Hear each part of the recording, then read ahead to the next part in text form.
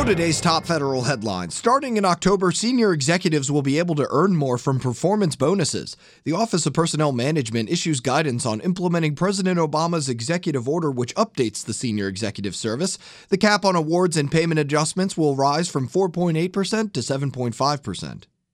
The head of NSA's Information Assurance says identity theft is at the heart of the OPM data hacks. Curtis Dukes says the breaches could have been done to learn more about government employees and their line of work, but his money is on identity theft. Dukes says the cyber attacks are proof that hackers are getting smarter and both the government and industry need an education. Big data is bringing people together. Jason Miller tells us how in the IT report. The White House is more formally bringing together data experts from across the government. Federal Chief Data Scientist DJ Patil recently launched a new data cabinet to improve communication and sharing of best practices. The goal of the cabinet is not just to encourage collaboration among chief data officers or data scientists, but really anyone who works with information to improve the management of government. The cabinet will help agencies come up with repeatable strategies to address big data from a technology, governance, culture, and analytics perspective. I'm Jason Miller. Cybersecurity problems continue to be found at the Federal Deposit Insurance Corporation. The Government Accountability Office says though it has improved several elements of its information security, the FDIC has still not created a documented process for granting or removing system access or fixed known vulnerabilities in third-party software.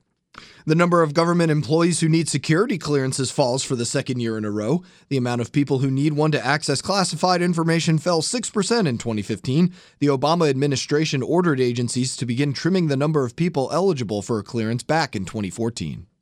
Transgender individuals can now serve openly in the military. Defense Secretary Ash Carter makes it official, saying the Defense Department is trying to ensure it can access 100% of the U.S. population for military recruitment and retention. DoD will also be providing medical care and treatment to any service member undergoing gender treatment.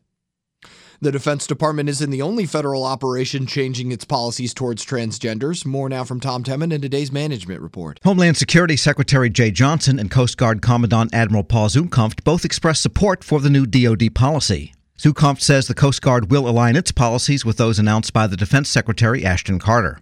He says Coast Guard leadership has been involved in the DoD's decision-making. The Coast Guard inducted 312 cadets, known as SWABs, earlier this week. 119 are women. I'm Tom Temin. Congress fills the ranks of the military elite before it goes on vacation. Federal News Radio's Scott Maucione with more. The Senate confirms a handful of military nominees before it heads off for its Independence Day recess. Vice Admiral Michael Gilday is confirmed as the next commander of Navy's 10th Fleet and Fleet Cyber Command. Gilday will take over for Vice Admiral Jan Tighe.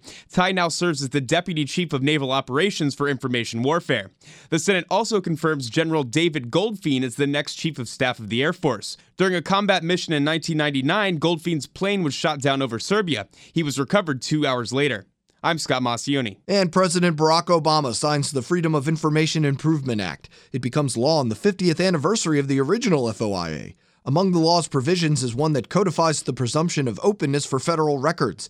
Obama announces a series of new initiatives to make information more accessible. He charges the new Chief FOIA Officers Council with solving long-standing federal records challenges. For these stories and more, go to federalnewsradio.com and follow @FedNewsUpdates on Twitter. I'm Eric White.